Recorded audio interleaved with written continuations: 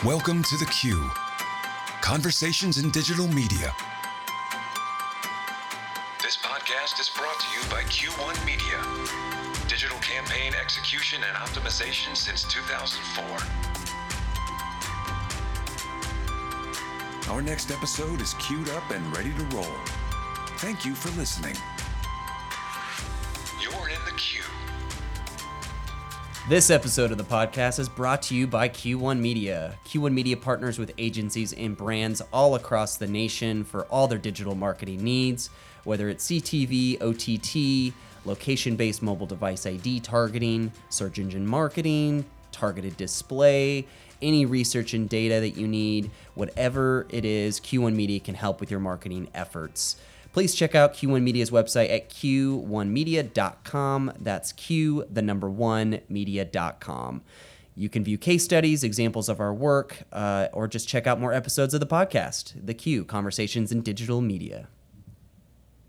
This episode of the podcast was a great one, especially with the uniqueness and of timing of all the presidential debates going on, the political space starting to heat up and gear up for the 2020 races.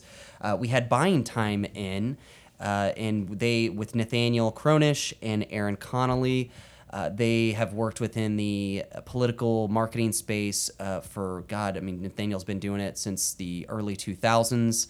And then Aaron got our background working in polling and data and really the analytics side of things. They were able to provide so much insights on what it takes to do a marketing campaign in the political space, and also kind of touch on some of the changes that have happened within Facebook, social media, some of the new things that they have to keep up with, the GDPR compliance, consumer protection and privacy laws, all that stuff. So it was a great podcast just to talk about how they work with their clients, how they really get advocacy campaigns out there, how they reach people, and the approaches they take and the strategic ways they'll go about, buying media and placing buys. So hopefully you enjoy it. This is The Q.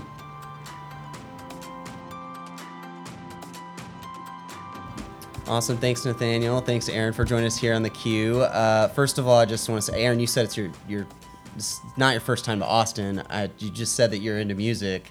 I imagine you've maybe been here for some music festival. I don't know. I haven't yet. No. I haven't yet, but it's something that I want to do. We were actually talking about what the South by Southwest. I want to come back for that, definitely. Yeah, they actually do have, and it's not just music now. It's crazy. They have interactive film, all the gaming. It's sports. It's crazy. Yeah, it's really become a big tech conference, almost more than a music festival at this point. And it's a crazy, just the city's on fire type thing, and it's the best weather. Y'all came here in September where it's still 95 degrees. But people do come down here during South by, and they're like, oh, yeah, this is how the weather is supposed to be, 80 degrees and 60 at night, but not normally the case. So, but yeah, Nathaniel, where are you from? Where'd you... So I live in Potomac, Maryland, and I hail from Rockville, Maryland, which is about 5 minutes away. Went to the University of Maryland at College Park and work in D.C. pretty much my whole life. And that's a rarity. Most people that kind of grow up around Washington leave. Very few people that sort of grew up where I grew up are still there. And most of the people that live there now hail from other places. So it's very much a transient town. So to say sort of born and raised is, you see people's eyeballs kind of get a little wide when you're there. Yeah, it's very strange. Why is that? Do you think it's just it's just such a political heavy town? Political and government. I think people think politics in DC, but it's also very much a government town. So, our factory town is politics and government. And not even just politics, but really working for the federal government too. That's kind of our industry. And people that don't want to do that go other places. And then the people from all over the country that do want to work in government and service or politics come from really all over, and it really makes DC kind of a cool place because it's a very diverse town, very much multicultural, a lot of different people, a lot of different opinions, and the city has sort of taken on that vibrancy over the last 20 years, and it's a really cool place to live. Yeah, what was it like growing up there? Were you pretty aware of what was going on in the nation at all times? Like, were you? Very much so. Yeah. my dad worked for the Census Bureau, so very much kind of the government sort of bureaucracy and that whole machine. Not very political at all, not a political appointee, but really sort of was a number cruncher and a computer programmer for the Census Bureau my whole life, until he retired. What years was he doing that? So he started in the early 70s. So he was really one of the first sort of computer, when the Census Bureau first started sort of using computers to literally count humans in America, he was sort of one of the forefront programmers of that. And he stuck there until 2003 when he retired. And so watching that was fascinating, and being in that household. But other than that, it was really just a typical suburban, outside of a regular city. It's just, like I said, I hesitate to use the word white collar, blue collar. I mean, government was sort of the industry of that town. So. Yeah, makes sense too, because then people who are not wanting to be in service or government, they're like, hey, I got to get out of here. Go to New York, where I guess you're coming from, Erin. I just moved there, yeah. So I moved there. I lived for over like a year, a little bit over a year now. But I lived in D.C. for 8 years. I went to school there, and then Maryland as well, or no, I went to George Washington in D.C. Cool. Yeah. So, but I'm from Massachusetts originally, so Nice. kind of all over the place. But yeah, I just moved to New York. Been there for a little bit over a year. But yeah, that's how I got started with Buying Time. Was I was there in D.C. and just kind of got over it at the Buying Time. That's great. How do you like New York so far? I like it. It's good. It's like a good halfway point between Massachusetts and D.C. And it's it's New York. You're never wanting for anything to do. No, So, that's true. yeah. The city that never sleeps. As an agency, it's good to have a presence in New York, and Yeah. Erin one- does that phenomenally for me. So The one person presence.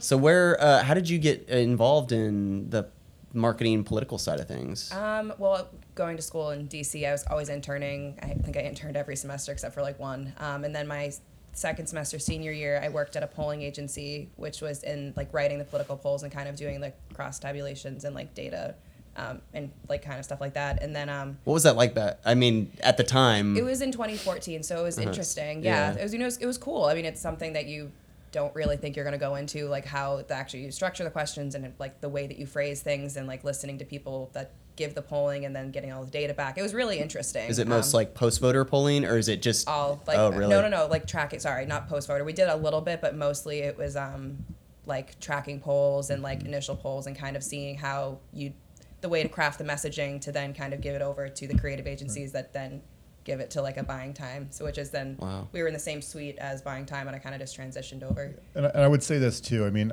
Erin's background in polling, it's very unique in the media agency, in the media agency world. And, as we get more reliant on data and understanding our audiences, and as our audiences are kind of fragmented, having somebody with a data and polling background is almost like having kind of a secret weapon in your agency. And Erin gives us a perspective from the polling side that I think is very unique, that we're very lucky to have. And we've been very, very grateful for that. That's good. Yeah, data is king now. And It is. I think it's if you haven't figured that out yet. It is. That's funny. So how did you get started in the? I know you grew up in DC, so you probably were around it in your. So I did. I grew up in DC, and I sort of grew up around all the big giant white buildings downtown, and I had a fascination with history.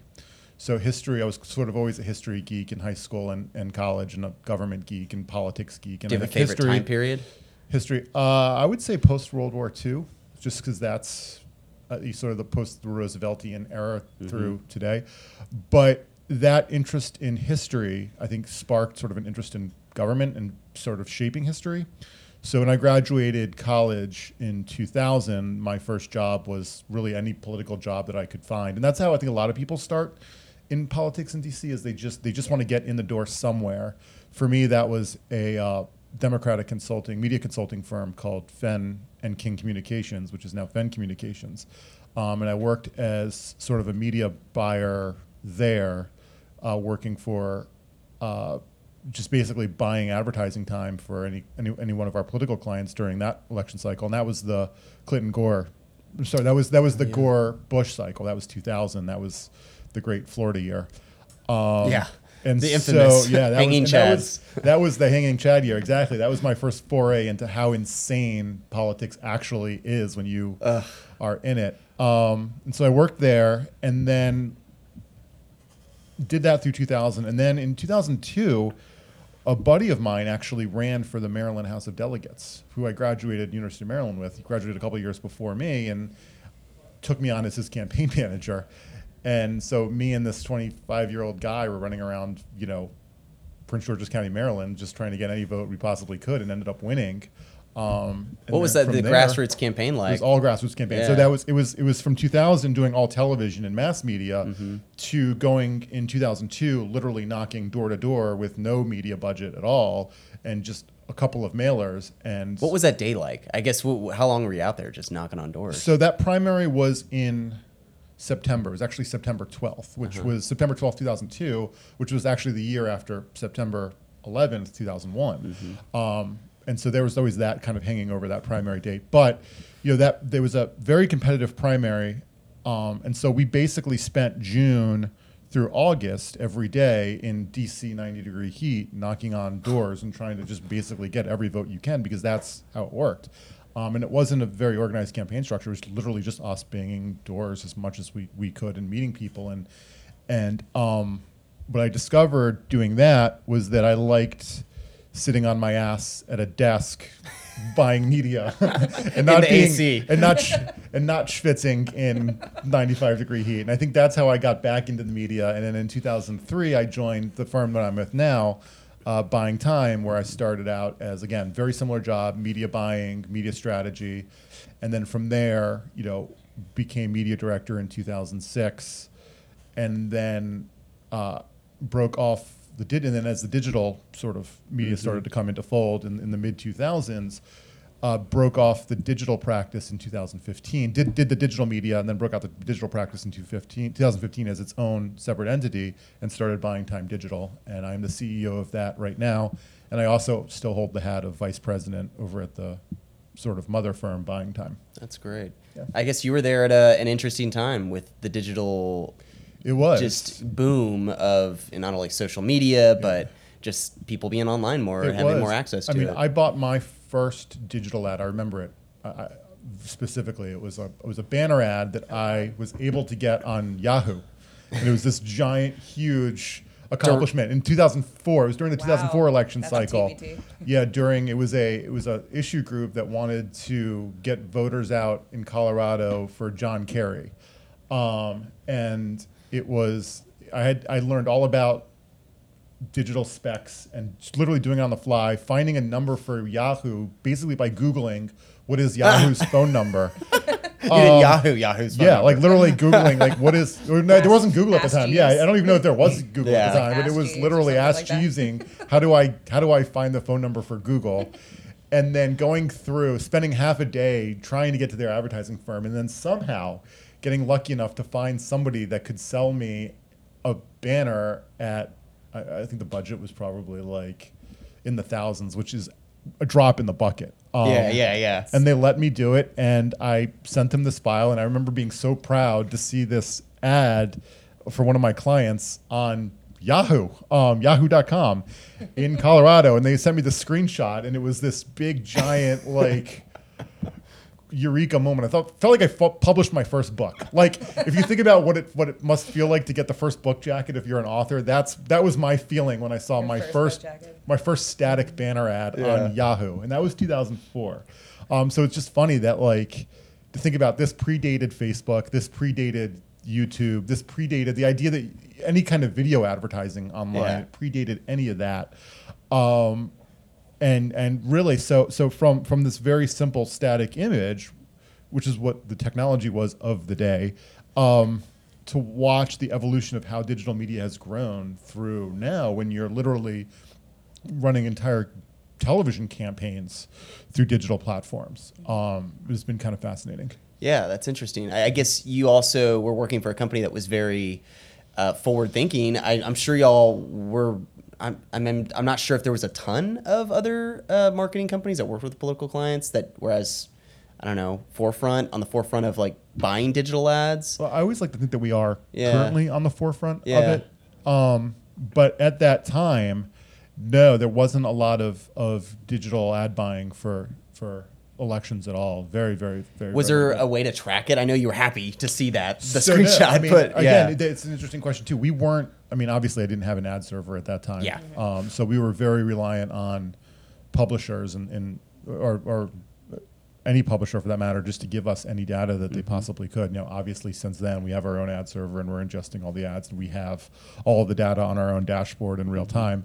But certainly not then. That wasn't the case, and it wasn't very targeted either. It was mind blowing that I could run an ad just in Colorado. That Yahoo was smart enough to be able to do that. It was just really, You're like, I can really cool. geo-target just the Yeah, state? it was amazing. It was like, holy crap. You're like, what's a geo-target? Right. Like, Yeah, what's a geofence? yeah. I mean, yeah, I guess how has that been too? I guess over the course of working with your whatever advocacy campaign you work with, and maybe educating these certain initiatives or even candidates that you work with. I mean, is that difficult over time? Been over time, just to like. It's really it's for, I would say, until the 2010-2012 period. We were doing a lot of educating on things that you could kind of do, and here are all the things that you can do.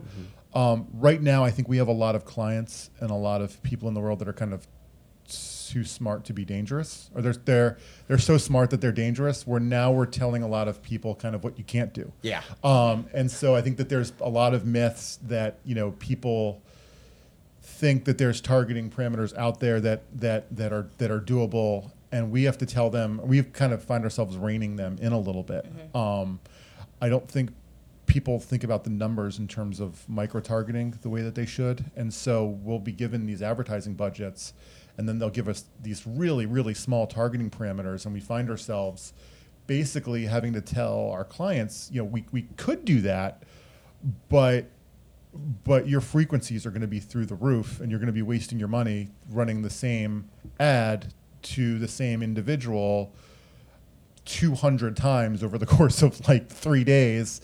And That's going to make them have the opposite reaction. It if will. you get And served 200 ads of the same thing, they're not going to want the reaction that you. And I guess it's a long rambling way of saying there's a lot of things that we, I guess, quote unquote, can do, but that doesn't necessarily mean we should do it. And I find myself saying that a lot of times to clients too. Yes, we can do that, but should we do it? ? And a lot of that also comes down to data usage and really what's the data actually telling you, and how valuable is the data that you actually have as well. Yeah, how do you discern? I mean, you're on the data side. How do you tell which data to use or which one to apply when you're working with a particular campaign? It depends on what kind of data they want, first party versus third party data. So if they have a list, we need to match it and see if it's coming back with a solid match rate or not, and then figuring out kind of why, if it's a bad match rate, kind of why that's happening, or if we're pulling in third party lists, seeing the audience sizes and seeing actually what the client wants to get at. And if they, again, the micro targeting, it's sometimes the more specific, they're actually not going to get the people they want. So it's kind of looking at the different types of data that you can bring in and seeing when you cross them, what's the audience size, and if that's actually depending on the population or community, you can realize okay, that's not what we want to be doing. There's clearly something off, or there's something that we're missing. It's kind of just piecing it together. And I mean, ultimately, it comes down to numbers. Yeah. So audience sizes. I mean, if you're going to give me a list of 100 people that I can match maybe 70% of it, then that's 70 people, and then you're going to give me a budget of many, many thousands of dollars. The cost to reach that individual voter, there's a significant diminishing return on that. At some point, it's just a terrible business decision. You could just call that person and say, "Hey, vote for me." Which there are people that do that. Yeah, I mean, knock on their door. I know those are extreme examples. But some of the examples that we get aren't that far off from that, where, we're when you actually do the math on what is the cost per reaching that individual and penetrating that one person with the budget that you have, then diminishing returns come into play, and at some point you're actually hurting your overall campaign, not just your media campaign, but these are resources that can be spent other ways. And so we try to be honest with our clients and really help them make those decisions, because, like I said, a lot of them don't really, they think that okay, well, there's this sort of myth out there that you need to spend 15% of your dollars on digital or whatever the number is. And so they do the math, and this is what 15% of their budget is on digital. And then they give you the audience, and the numbers don't necessarily align. We try to, what's best for business for us is our clients winning, and our clients winning elections, and whatever advocacy campaigns, things passing. It's not necessarily just buying the most impressions that we possibly can. And so, at the end of the day, wins are what helps my business model more than just placing a whole bunch of money. Yeah. Because more wins means more clients, means more clients, means more clients. And so it's incumbent on us to really help our clients make really good decisions. And when they're messing around with data that they don't necessarily either understand, or budgets that they don't really understand what that can actually accomplish, it can get really dangerous. And one of the things that I think I learned from that 2002 election when I was banging on doors was how valuable campaign resources are. And that, that the budget that you get doesn't just come out of thin air. I mean, more often than not, that a political campaign budget is literally the campaign calling his best friends and just asking for money for 3 hours a day.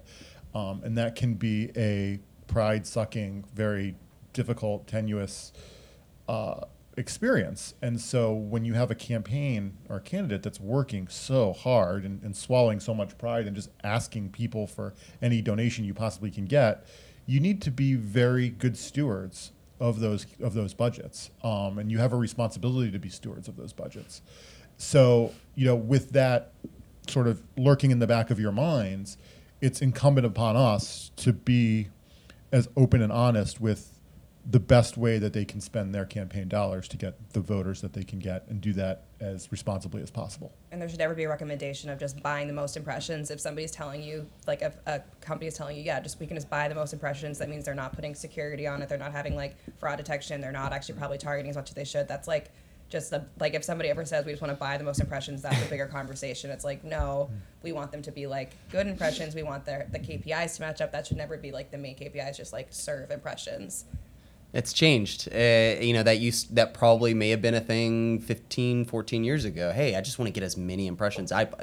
That was the thing. But then you viewability and all the other layering and all the other targeting. It's definitely changed the game. And then a lot of our clients are also come from the television side. Yeah. And so they don't think about things like viewability or ad fraud.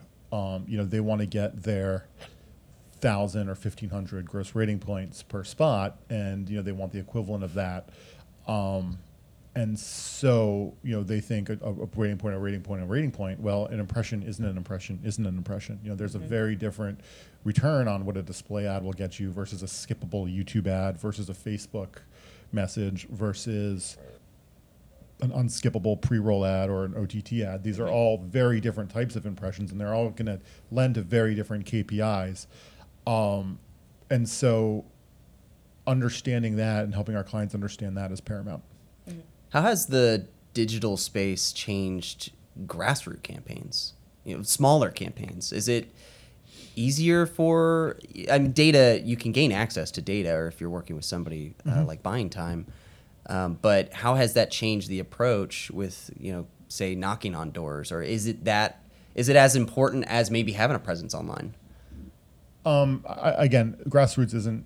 I haven't really done grassroots in 17 years, so it's not my expertise. But I would say this: one thing that it's really helped us to do isn't so much in terms of voter turnout and GOTV, but it's a very good tool for organizing. So for organizing for a campaign event, for bringing out volunteers, raising money, building volunteer lists. Digital campaigns have been very, very important. I think that the use of digital, not so much certainly on the mass media scale, turning out voters, it's very helpful. But for the grassroots side, I think digital communications are used more as tools to bolster the campaign, as much as the turning out of voters. So, it's never going to replace knocking on doors, and it's never going to replace a really good piece of mail.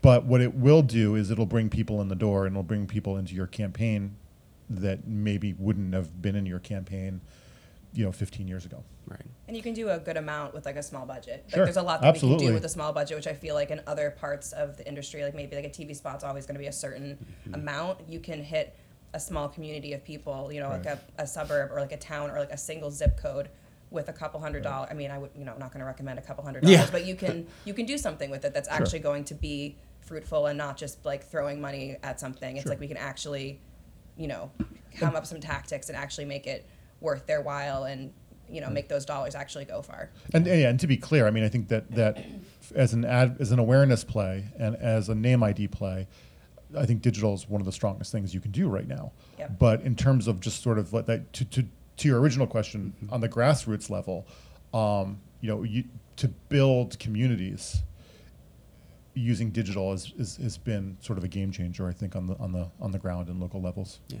Yeah, and just like less waste. Again, like a zip Absolutely. code versus like a DMA. Yeah. There's going to be so much less waste if you only have a certain amount of money to spend. Digital is pretty much a strong way to go. And you know who the voters are. Not that your dad didn't, probably, the Census Bureau back in the 70s, which I guess this might be an exciting time for Census Bureau people. It's 2020's coming up, and that's a big year It for is. people. Yep. So I guess let's move in, and this is something I know that our listeners are probably going to want to hear from how y'all have dealt with it, but social media and the changes after the 2016 election, everybody's, what is, I mean, you can probably talk to this a lot, but I guess, how have y'all dealt with that? I guess first question, and then second question, what has been the change since then? So I think one of the biggest things since 2016 is the requirements from us, the agencies, and the clients to sort of disclose who's paying for these ads. And I will say this, Facebook, Google, and Twitter have done a really good job over the last 18 months or 12 months to update their political disclosure practices. I'm not going to lie, it's a pain in the ass for us. We literally need to get W-9s from our clients now that we have to submit to Google and Twitter in order to run advertising for them. And we actually will in the next month for Facebook too. Facebook is also moving in that direction. But also we have to, as individuals, we have to be verified by Facebook as well. So almost like Facebook needs to certify Nathaniel Cronish to be able to run political ads on their platform. And that process is fascinating too. Yeah. The way that works is I had to submit my social security number and driver's license, both front and back, to Facebook, pictures of it. And then Facebook, this is going to just, the hilarity of this is, and the irony of this is so funny that Facebook sends you a letter in the mail, a postcard to your home address in the mail. So Facebook's not doing anything electric. They're actually literally sending you a postcard using U.S. mail, regular mail, with a stamp on it and everything. Shout out USPS. Yeah. Was it delivered USPS. by Exactly. a postman? By a postman or an owl, i.e. Harry Potter. Yeah, Harry Potter, yeah. Or a raven, however you want. Can all dream. Sure. And then you take your postcard and your code, and you have to, input your code into Facebook, and then by doing that, Facebook knows that you're a U.S. resident, you have citizenship in the United States, so you can actually run ads not a robot. for a political You're not a client. bot. You're It's not a through robot. your Facebook account, though. It is. So you would log in, enter this So code. I log in as my Nathaniel Cronish Facebook account, which has access to my business manager account through Facebook, which is the Facebook advertising platform. But it knows that I'm the one importing the ads, and because I live in the United States and use U.S. dollars, I can place Facebook ads, and that authorizes me. That's insane. And you had to do the same Oh, yeah, thing? I did the same thing. Yeah. Oh, wow. Yeah. That's interesting. And that's the whole buying time team, or anybody who touches the campaigns? Anybody that touches a political ad or creates an ad with the political disclaimer has to be verified. Yeah. So there's a couple of, I think it's a couple of us at our agency that have it. Yep. And this Yeah. happened, you said, about 18 months This ago. was last Two- 2 Mays ago, because it was 2 during years the ago. Yeah, it was- or May it of was- May of 18. Yeah, it was was pre May of 18 18. cycle. Yeah, so that was one, and then Google has sort of gone in a different direction where Google doesn't necessarily care who the individual is. They do a little bit, but they really care a lot more about who the organization is that the advertising is being done on behalf of.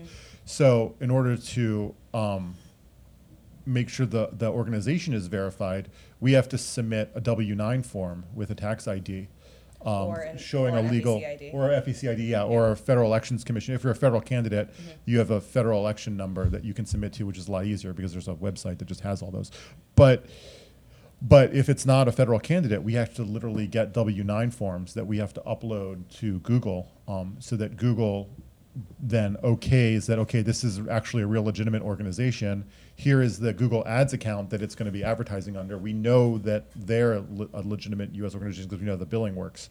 So they care less about the individual and they care a little bit more about the organization. Now, Facebook is moving in that direction where they care now both about who the organization is and who the advertiser is. I think with Facebook, it was step one, confirming that we were like an actual advertiser. In like light of everything that happened, and then step two is now kind of getting along the Google lines. I will say with Google though too, if you're buying on the programmatic platform, there is like a process. Like we had to go through a certification process to actually be on that platform too. That's as true. well though. To run ads across any other To YouTube trade. or anything? Yeah, or, to okay. YouTube, but also if you're trading on a programmatic network like on Google, you have Exchange. to be certified to And do that. Google has also restricted us from advertising in certain states Yes, too, there's where like regulations on state. data they don't They don't accept. the state legislatures have made certain Yep. things. California's new law that'll California be. will that's going to add to the list too. Right now it's Washington, Nevada, New Jersey, and Maryland. You literally can't run ads using Google. There might be one more, but yeah.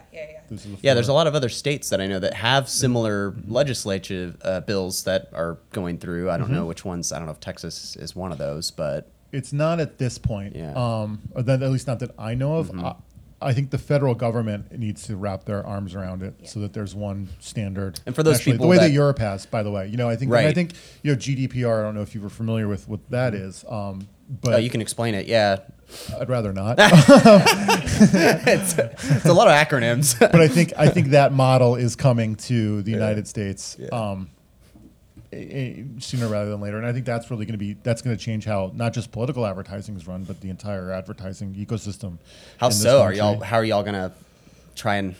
Is there a way that you have already kind of set up? Like, oh wow, well now we gotta comply. It's and, something we're thinking about. A lot of the GDPR regulations actually are going to fall under, onto the clients and on the websites that we're advertising on behalf of. But it will change how we're able to target media. I think first party targeting is going to become a lot more complicated, and I think it's going to become a lot less frequent. I think you're going to see a lot less campaigns using first party information to target, and whether that's a good thing or not, that's a whole other debate.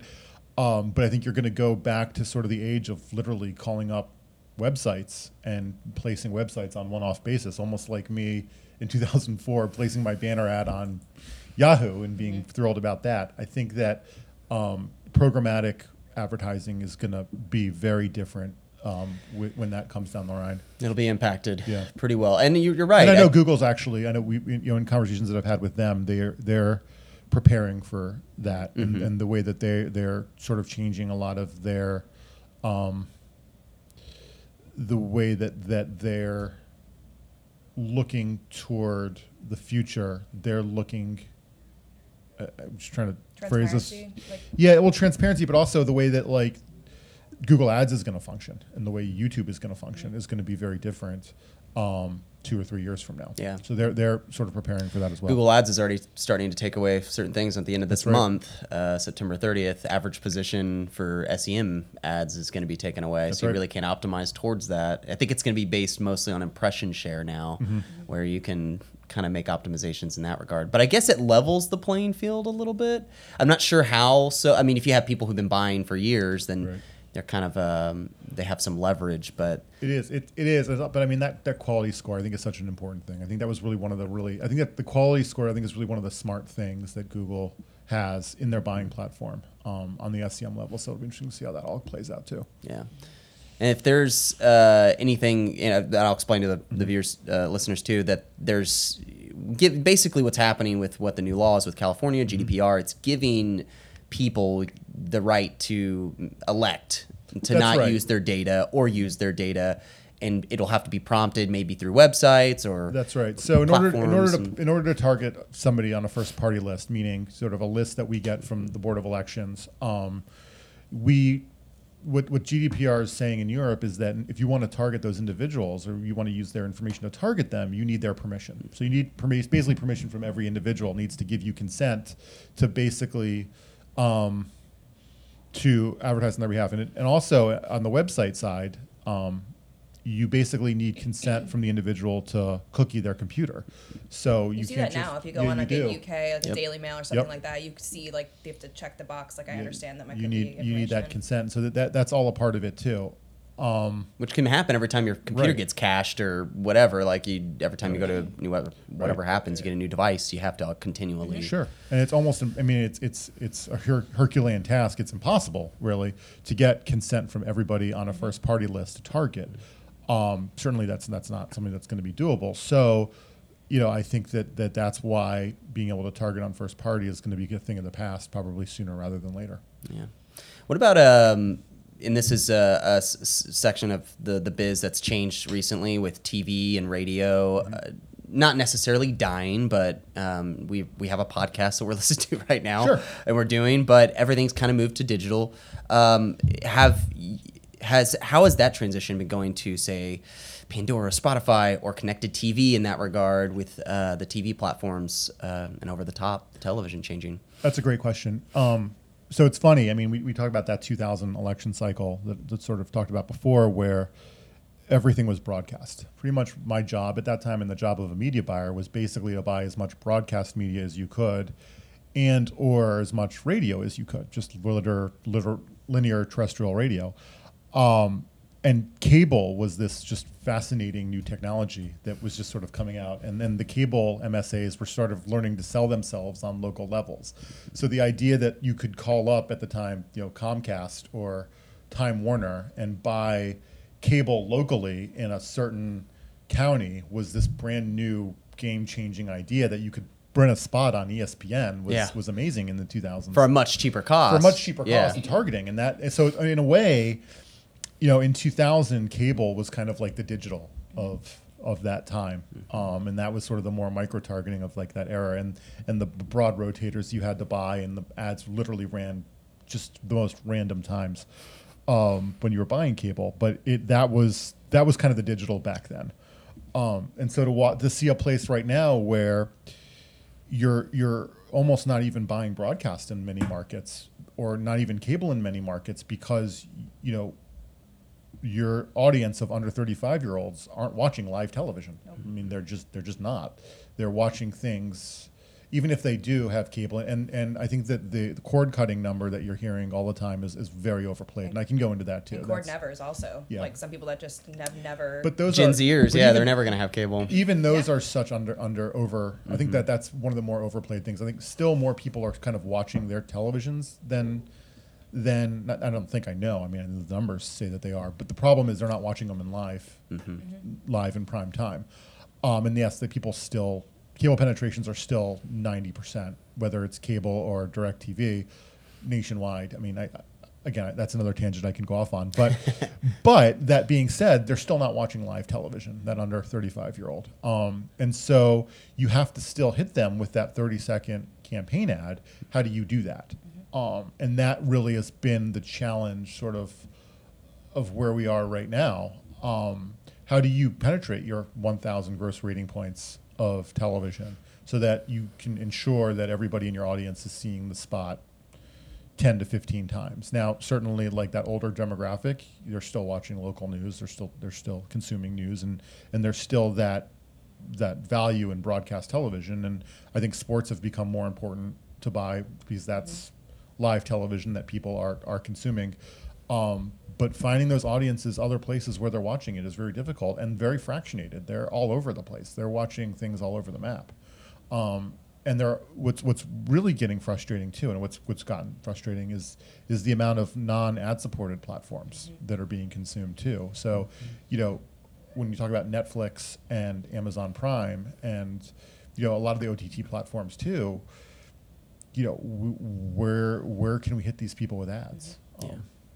That's interesting too. As a cord cutter myself, and being just slightly under the age of 35, it's you're right. The cord cutting is definitely becoming a thing, and also there's other platforms that Sure. are somewhat better, like whether it's YouTube Live or Hulu Live or Sling. How difficult is it right now to buy across, those? I mean, is it kind of difficult for y'all to say you have an advocacy campaign? Let's just say Colorado again, and you need to hit certain communities. Is it easy for y'all to go, okay, well now who do we go after? So it depends on the audience. Yeah. I mean, and that's where doing the research on finding out what your audience is consuming. Certainly, and again, talking in very big generalities here, if it's an older demographic, our data is probably going to show us that they're still consuming, regular linear broadcast and cable television. And Facebook. Absolutely. Facebook. Yes. Yeah. Absolutely. All the moms and dads on Facebook and grandparents and Absolutely. Facebook. And that needs to be taken into the math as well. But ultimately it's where your audience is consuming media, and that's where the research becomes paramount importance.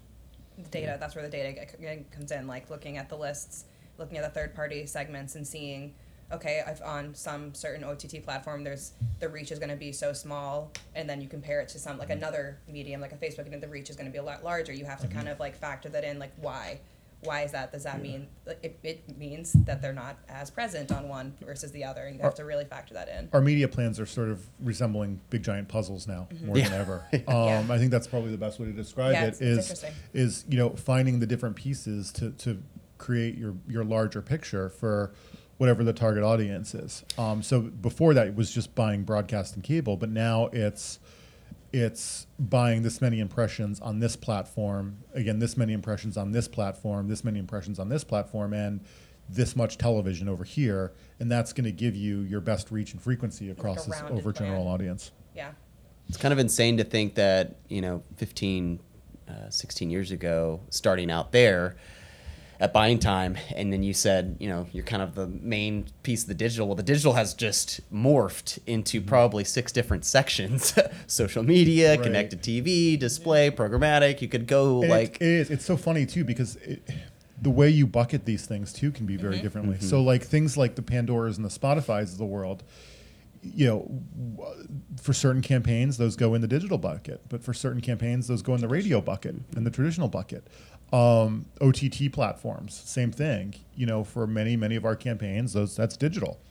But if you're buying the connected TV portion of the OTT, if you're buying connected TV, for example, then does connected TV go in digital, or is that part of your television budget? So that's a very interesting push-pull that we've And been sometimes encountering it's a lot completely too. even separate. Sometimes they have people buying TV, people buying digital, and separate people buying OTT because they consider them just like all in their own buckets. It's just, it depends honestly on the consultant and the client and how they categorize it, or how.